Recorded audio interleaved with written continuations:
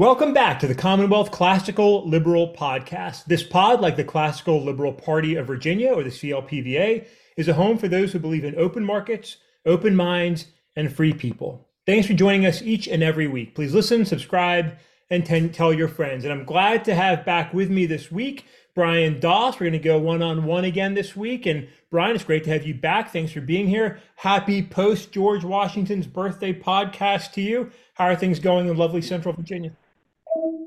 Going pretty well. We're getting ready for a big another inundation that's coming in, but the flowers are coming up, and the weather's getting warmer. Looking forward to the start of all the spring. Soccer season's coming up soon, so I'll strap on my my coach's hat and whistle, and we'll we'll get to it.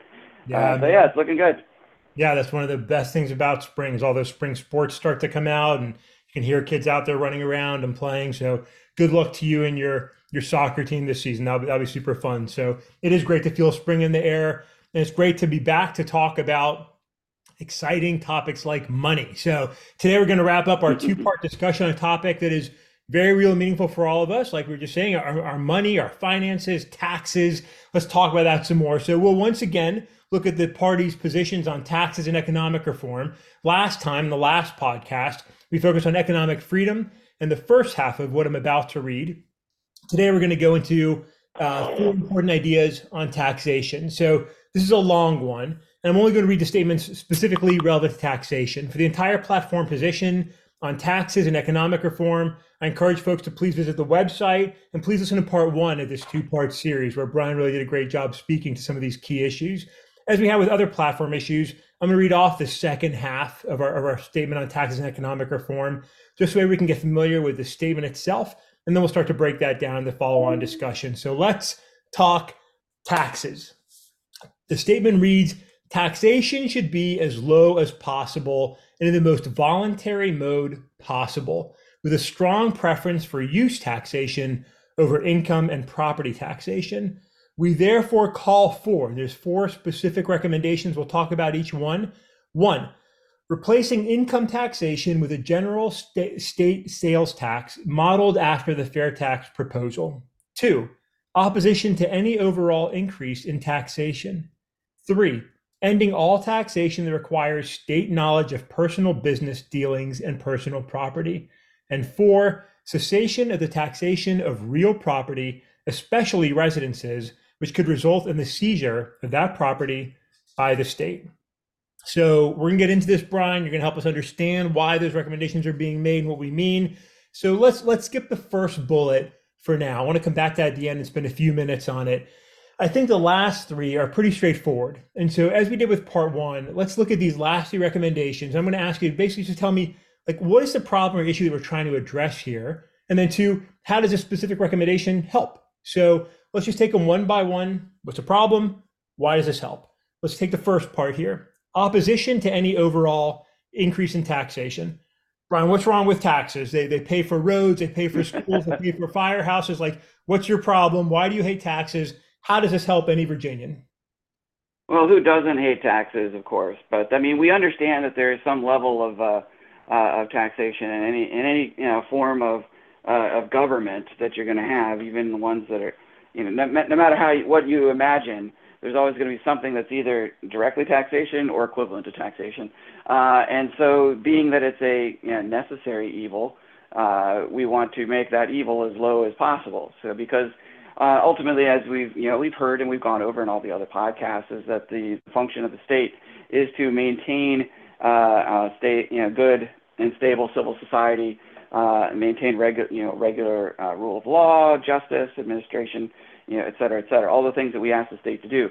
And the fact that we want to ask the state to do as little as possible to leave the maximum amount of room for civil society to bloom and blossom and come up with their own solutions. Taxation directly takes money from civil society and takes it into the state and state governments, local and state, et cetera. And there's no way to avoid that. So we want to make sure that what we're doing, we're doing the minimum amount of damage, because there's always a deadweight loss that comes from taxation, because there's always that even in the most efficient tax scheme, there's a little bit that you're losing just in the time between the money you're taking and then when you actually put it to use. So there's and the fact that somebody might have a better use for that and they've been thwarted to whatever small extent, trivial, non-trivial, however you want to look at it. But the fact is that they could have used that money to do something. They're not using it because the state's taking it. So ultimately, that's the reason why. I mean, as good stewards of government and to make sure our government works the best, we want to make sure that we're taking as little as we need to from the people, not we're just like using civil society as a piggy bank to say, well, whatever I can imagine, and now I'll just take it. So then I, the state, or my army of bureaucrats, can then do X. No, that's not correct. That's not the way government should operate. That's not the way any state should operate. And so that's the reason why we're kind of laying our marker down, is that Virginia takes in a considerable amount of money, and there's a considerable amount of things that the state does that it shouldn't do. So at the very least, before you start saying, all right, the state should do new thing X or new thing Y, you need to go and justify like everything else that's out there. And if you can't, then you probably need to start paring things away before you start, working on X and Y. To kind of like keep that balanced. So that's the reason why we have, that one. That's the problem that we're trying to address and solve in that case. Yeah, I appreciate it, Brian, because you're not calling for the abolition of taxes. You're not saying state, there should be no support for state or local government. But hey, let's not take on more. Let's not tax Virginians more. Let's allow Virginians to keep the money they earn and do the things that the government needs to do to help take care of and maintain and prosper Virginia in the ways the government should. And we've talked about many of the ways the government should, maybe should not be doing that in previous and in future podcasts. So appreciate that. We'll come back to that, I'm sure, many times, as we often talk on the topic of money and finances and maybe governments doing things they shouldn't necessarily be doing that industry could do. So we'll hold that there. I want to come back to the third recommendation, our second bullet in this section. Recommendation: ending all taxation that requires state knowledge of personal business dealings and personal property. And again, Brian, I asked, if I'm a good guy, I'm not doing anything wrong, why do I care? Why do I care what the government state knows about me, my business finances, whatever it is? What's the issue here? What's the problem? How does this recommendation help Virginians? Well, the issue is it's not so much that if you've done nothing wrong, you have nothing to fear kind of issue, because we all know that that's wrong. That's true. But the issue here is that the state does not have and should not be worried about the particulars of any given set of economic arrangements. Certainly not at the household level or regional, et cetera. The more that there is information available, the more there is the ability for some bad actor to start using that information to start intervening into the affairs and commercial arrangements of the people of Virginia. Well, obviously that's not good. And that's really our marker that we're laying down here. It's also an aspirational marker, because obviously there's going to be a lot of information that's gathered on commercial activity, businesses, et cetera.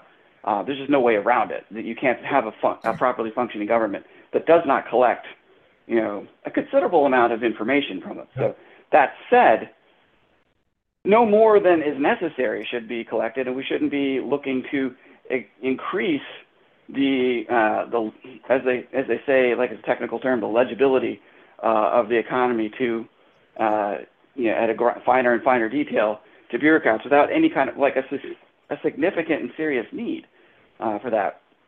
So that's what that's about. And specifically, it's to address the concern of the rural poor and the elderly who have personal property and their taxes, but they may not have very good or variable income. It could be positive, it could swing negative. They might not have a lot of cash on hand, and we've had the problem of a small tax bill used as an excuse to take someone's house or land, etc. They seize it, sell it, keep all of the profit, all of it, maybe give some of it back depending on like, if you've got a good judge. But the point is they've been deprived of their property because of a small tax, bill. It's not even like, a significant portion, not even a majority proportion of the value of it, certainly not on the market, and absolutely not in the psychic and emotional value of that property. So and those victims that's what we're trying to get at is that whatever we're getting for a taxation source, we've got to think of a way to fund the government without destroying people's property, homes, et cetera, and seizing things. I mean, that seems to be fundamental. Yeah, it is fundamental. I mean, that's life, liberty, and property was the way that John Locke originally wrote about things before we changed it to life, liberty, and happiness, because it is fundamental to a free people. And to the point you're making, there with some of our rural communities and such instances, while they're few and far between, those victims are in the least position to be able to effectively fight back when something like that does, which is tragic. And again, these proposals aren't about just helping those with, but it's also about helping those that can be the greatest victims when there is that government overreach, when individuals or governments as a community take advantage of some of those that really can fight back effectively. And Brian, with my day to day, I focus a lot of times on safety and security. And there's also issues of you don't need the government to have information except for that which they absolutely need to have, and to limit that information to those who absolutely need to have access to it, because we see around the country and around the world where those who have privileged access to information, be it law enforcement or healthcare professionals or others, oftentimes information gets misused and abused against those individuals. It's not something that we see, we're not saying that law enforcement is bad or others are bad, but there's bad actors in every walk of society. Mm-hmm. There's need to give more information up than is absolutely necessary for the government to do its job. So it's a very logical, sensible, reasonable recommendation, especially given the times that we're living in today. So let's come back to one last very sound recommendation here in our last three bullets. Recommendation, Brian: cessation of the taxation of real property, especially residences, which could result in the seizure of that property by the state. You sort of started to touch on this in the last, but again here, what is the problem, right?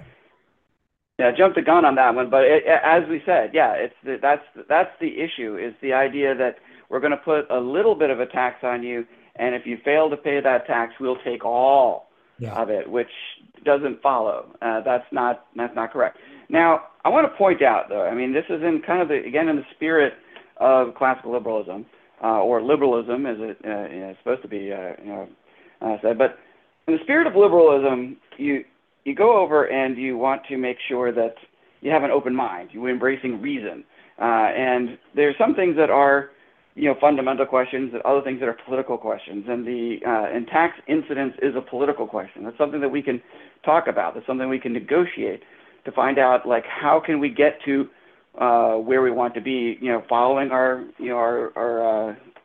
North Star on this, where we want to make lower the general level of taxation, make it as fair and as anonymous as we can, et cetera. This is a case where the platform may have, we're rethinking some of these to maybe help to fine tune it, because it's not as simple to simply get let's end real estate taxation, or let's end this taxation, et cetera, because there's a lot of distributional issues that come with that. But I think that's part of, I don't want to overstep another thing, but we can get to that too. And there's a historical reason behind that as well, that kind of involves the nuances that go into a tax incidence discussion. Brian, do you have the audacity to suggest that the party would be open to reasonable debate, conversation, open-mindedness, and negotiation on some of these principles and policies? That you would be actually willing to possibly modify some of these recommendations in ways that make sense for Virginia? Is that what I'm hearing? I know, it's crazy. I'm such a radical. It's like, let's actually talk about this and come up with, let's address the solutions that come up that are brought up, because there are a lot.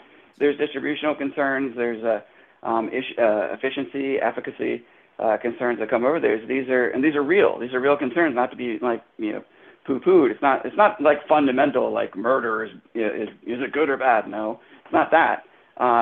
It's a different situation. We've already established that there is some level is licit, Now the rest is a political question, and that's what we need to have that discussion. Brian, I really appreciate that. I think it's important for those that are listening, just to understand and appreciate that the party is about working towards the greatest freedom, the most open market, the most free and open society that we can reasonably and responsibly achieve. Some of the details of exactly how we get there, I think, can be figured out, right? And we're open to discussing that with all vested interests to make sure that we're doing the best we can for Virginia in ways that are reasonably acceptable, because we recognize that there's people of all political persuasions and beliefs. We're not trying to force beliefs on people, but to make that incremental progress so that more Virginians can take control of their lives, their finances, their economy, their decisions, again, in a way that's responsible and reasonable, for all. So I appreciate the fact that there's positions, there's a platform, there's recommendations, but there's openness to let's figure this out, and let's be open to considering inputs from others to make sure we're doing the best thing we can to look out for all of Virginia, not just one group or the other. So we really appreciate that nuance and that openness. So let's move from those three recommendations. Let's come back to the first recommendation, which can be a lot to take in. So we're going to break it down to a couple chunks here. Let's return to the idea of ending the income tax. To revisit the proposal, I just want to quote how we wrote that here. The party calls for replacing income taxation with a general state sales tax modeled after the fair tax proposal. So let's break down into three short segments, Brian. One, to start us off, do we have an income tax in Virginia today? And if so, what's the problem with that? It seems to be working. We've got roads, we've got schools, right? What's the problem with an income tax? Well, it's interesting that you bring up roads and schools, and because in Virginia, and here's a little fun fact, historical trip down memory lane.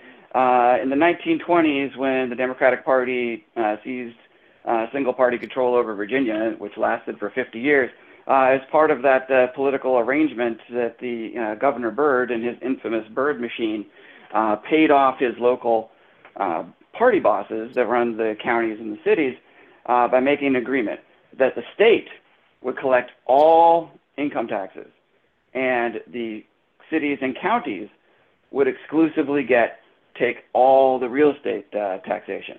And this split was devised to make sure that the increasingly populous areas, the cities of Virginia, couldn't then put in a statewide property tax affecting rural farmers who, as you pointed out before, are often cash poor, income poor, but property rich, to then suck money out of the farmers and use it to fund city things. But the vice versa was possible, because with a state income tax, that increases off of the city populations, but the state can spend it however they want.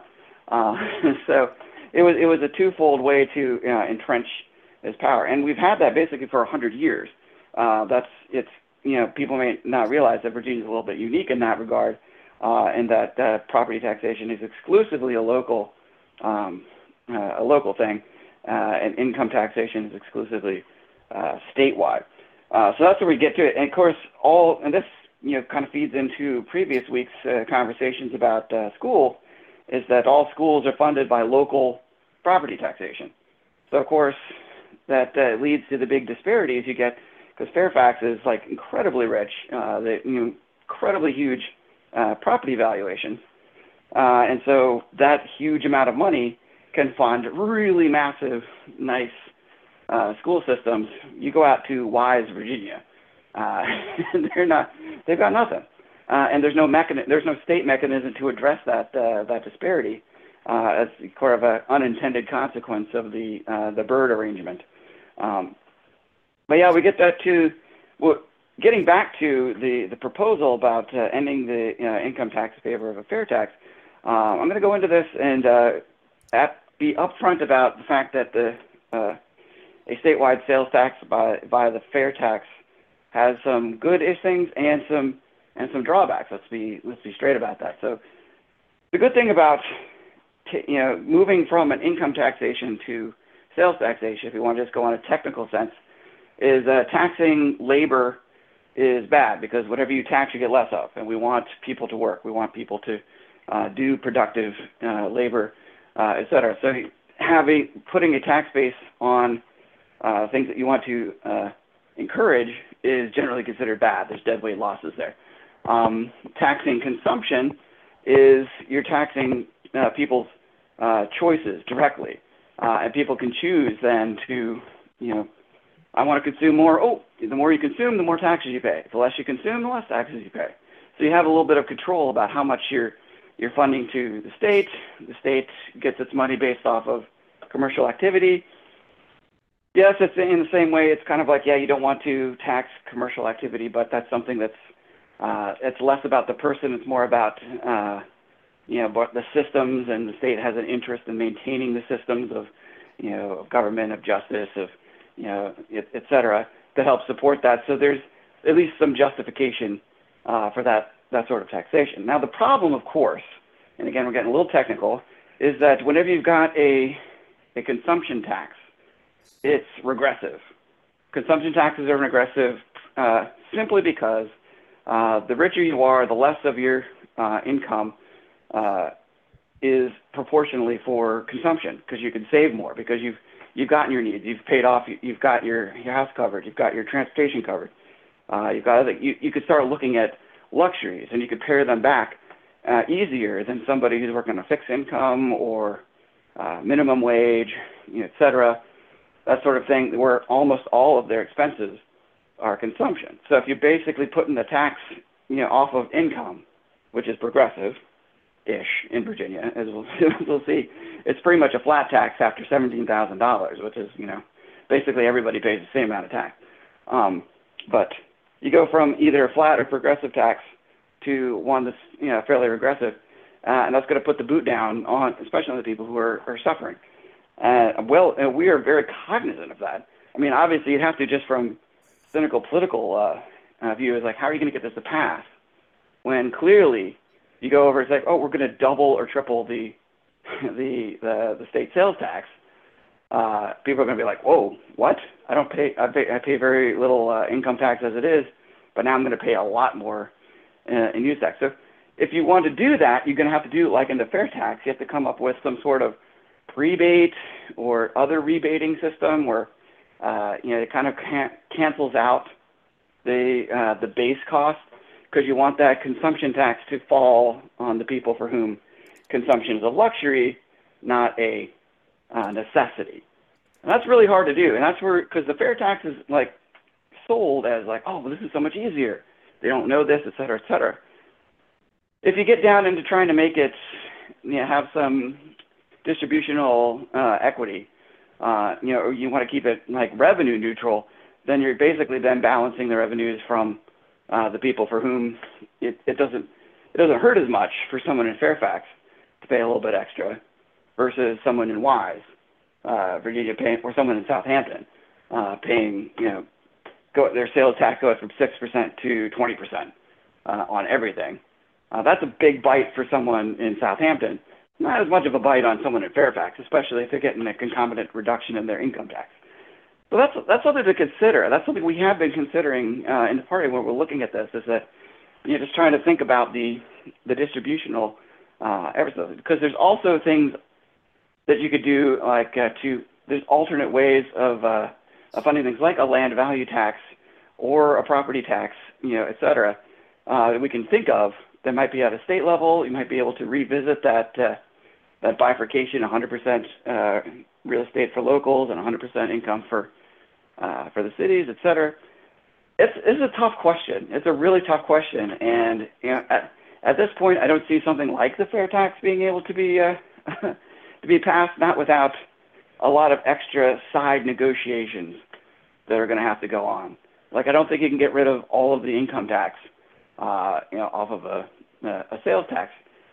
So there's a lot of things you have to put on the table, a lot of things you have to talk about. So at this point, we kind of have to leave it at aspirational, and just understand that it'd be better if we do use taxation. If we do our taxation like with a land value tax, where we're taxing the unimproved value of land, sort of the network value of land, versus the improvements. It's not so great for rural, but actually a pretty good tool for cities like Richmond, where there are lots that are just held as parking lots. They're useless. Where you could put a 20-story building on it, and get a lot more value. Even if it was like a, 5 stories that was, garage, you'd have 5 times the parking. But under the current real estate taxation scheme, it's all about the total value. And so the total value of that is low. There's like there's no incentive for somebody to take that and develop it, versus if you rearranged the property tax to like really lower it off of the improved value and really hike it on the unimproved value. Suddenly it's really, really economically unfeasible to just have an empty lot in the middle of Richmond. These are things to think about when we talk about taxation and the way we can change the structure.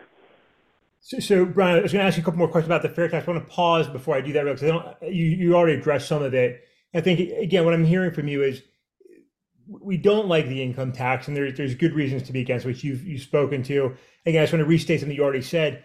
Everybody earning over $17,000 a year has a tax rate of 5.75%, which, like you said, for most full-time professional adult workers, we're all paying the same tax, right? Which is just something for folks to understand and appreciate, because that's common to all, not across the board pretty much.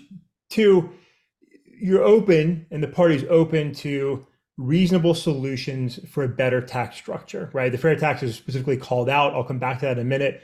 But again, just as we were discussing a moment ago, the idea here is to figure out something that's reasonable, manageable, acceptable, and better for all Virginians. And I think the fact that there's openness to that is really commendable, because again, it's not like, hey, we have this position and we must have this position.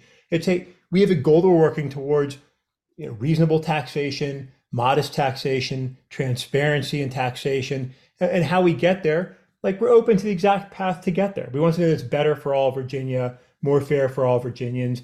And I think that's really commendable, because it's about the destination, not necessarily about exactly how we get there. That we can figure out together. So I appreciate the openness. Yeah. Well, let me come back to the fair tax a little bit here, because you mentioned a few terms, and I'll include links for anybody who wants to dig into this further on land use taxes, on the fair tax, on ideas like the negative income tax. But one of the things the fair tax does discuss is the idea of that negative income tax. And just to explain that for folks, again, the idea built into that is a several $100s a month. Some people call it a prebate, right, or a negative income tax, or a type of universal basic income, but basically giving everyone back some money to cover those necessities, right? So that we're not paying taxes for groceries and basic clothing and those necessities in life, but it's really meant to be a tax on the extra stuff, which, as we think about that, is really a tax on those that have the most, because who's buying brand new jet skis, right? Who's buying a brand new Bentley? It's those with dollars and cents. And so they can pay that, higher state sales tax because they have the money. And so it's an interesting idea. It's really meant to make sure that those who can are paying taxes, and those who can't don't have to feel that burden. It's an interesting approach. It's an interesting idea. I'd encourage folks to check it out more. Also, one thing that I think often gets forgotten is it creates a lot of accountability for criminal activity, whereas today their income is not taxed and the state gets none of that criminal, dollars and cents. When those, criminals are out purchasing things, as everybody purchases things, they're also paying a tax, which is different than the model we have in place today. And that's an important consideration as well. So we'll share links to folks who dig into all of that more. Brian, anything else on the fair tax you just want to share or provide information on for those that are listening, or have we already addressed that enough, you think, and other ideas? Yeah, I think the fair tax, there's plenty of the people who are for it. They have a website. They go into a great amount of detail. There's a lot of proposals that are out there. You brought in about the negative income tax, and for those who might be curious about that, you'll follow the links as well. But basically, that was a proposal by Milton Friedman in the late 70s, and it was basically then adopted sort of as the earned income tax credit. But his was basically to try and be as simple as possible, was a simple, straight thing. So basically saying, here at an income of X, which is well above zero, your tax amount is zero. So basically, we're just assuming your income is zero. So then any income below that, you basically have negative income, so you pay a negative income tax, i.e., the government pays you based off of it. So if you had nothing, you'd have like your 17% off of 30,000 or whatever. You would get that check. That's sort of how EITC works, except of course the federal government decided to implement it in the most bureaucratically inefficient possible way, with all these little tiers and ipso factos and Form ABs and 1040s and blah blah blah blah. Versus a very elegant way of like, here's what it is, your percentage, boom, that's how much you get. That's something that should be considered. There's, and the other ways to pay for that are up for discussion. Those sort of things that with the prebates, et cetera, aside from trying to make those things go to making a newly imposed tax revenue neutral, which the idea is like, okay, we want to go over into tax and use the tax for the purpose. We're going to take advantage of the fact that whatever's taxed you get less of, and tax things that that have their negative externalities on. Boom, put a tax on it, and then use that money and give that back to the people, so that it balances out. Most of this came out of the discussions about a carbon tax, because people trying to use the free market to using the pricing system in the free market. If you make carbon more expensive, people will go away from it, just naturally speaking. And the money that you get from it, you're supposed to again give back to the people generally in order to make it neutral, because the prices are going to go up because all the things that use fuel use carbon for the most part, and so the price of everything is going to increase. That's why there's built into these carbon tax schemes a rebate, which is that's where you get it. It's like, oh, we're going to tax this, or we're going to give some of it back to make it neutral, so that you, the people, are going to be in the same position you were beforehand, and then we'll use the power of the market to get rid of these negative externalities. So that's sort of the key. The key is then tying a negative income tax, that extra money, to something, some other form of revenue that you're bringing in. That's always the hard part. Whether that's and that's something that works at scale. Like the smaller you get down, like at the state and especially like the city or county level, it just doesn't work. That's something that really kind of works only at the federal or even global level, if you want to talk about that, because Alaska has their sovereign wealth fund, which they give out a little dividend to everybody based off of oil revenues. And that works because Alaska is huge. There's a small population, and there's a lot of money that comes into it. Those things make it work. Vermont tried to do an NHS-style healthcare, free healthcare system. It ballooned to like $1 trillion or something.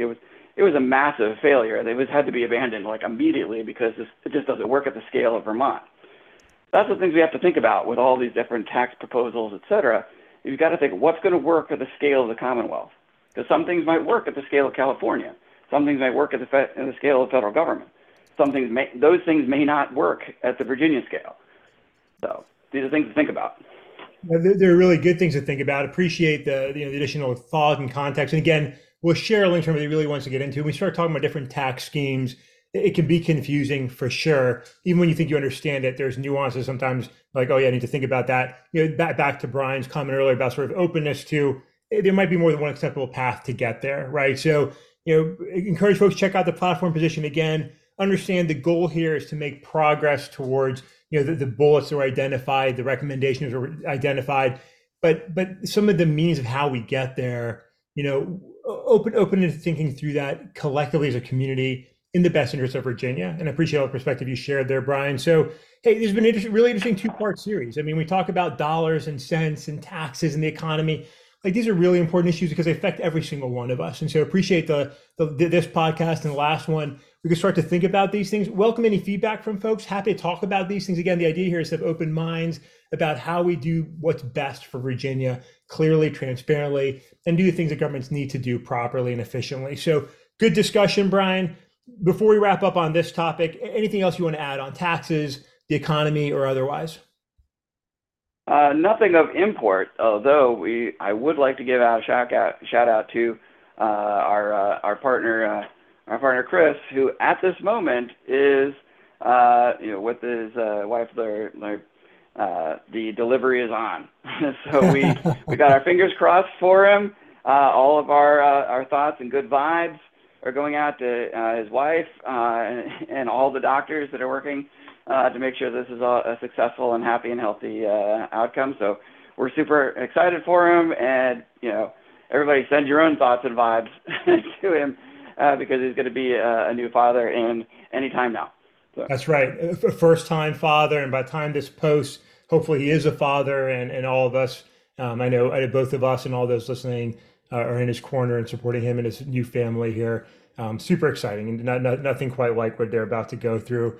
As I'd said to him, things will never be the same again, and I mean that in the most positive way possible. So thanks for that, Brian. I appreciate that. And hey, I'll just add, nothing on the personal end, but for those who have been with us on this journey, through our principles and platform, we've only got 4 more platform positions to cover before we start moving to other discussions. Really excited to get to those. Are important topics, exciting topics. I mean, things like criminal justice reform, occupational licensing, one I'm very interested in, LGBTQ rights, some really exciting topics. And so we're going to cover those in the next month and change, and making some additional discussion. So looking forward to covering this ground and getting into some additional ideas here in these podcasts. So Brian, thanks for coming along with us and leading us through many of these discussions. Really appreciate all your thought and perspective on these issues. I hope those who are listening have heard some interesting ideas and continue to think about some of what we've been discussing, and check out those links. Again, if you want to get a deeper dive into the fair tax, land use tax, and other ideas we discussed in brief today. So Brian, thank you. Chris, best of luck to you and your family. Yeah. Good luck.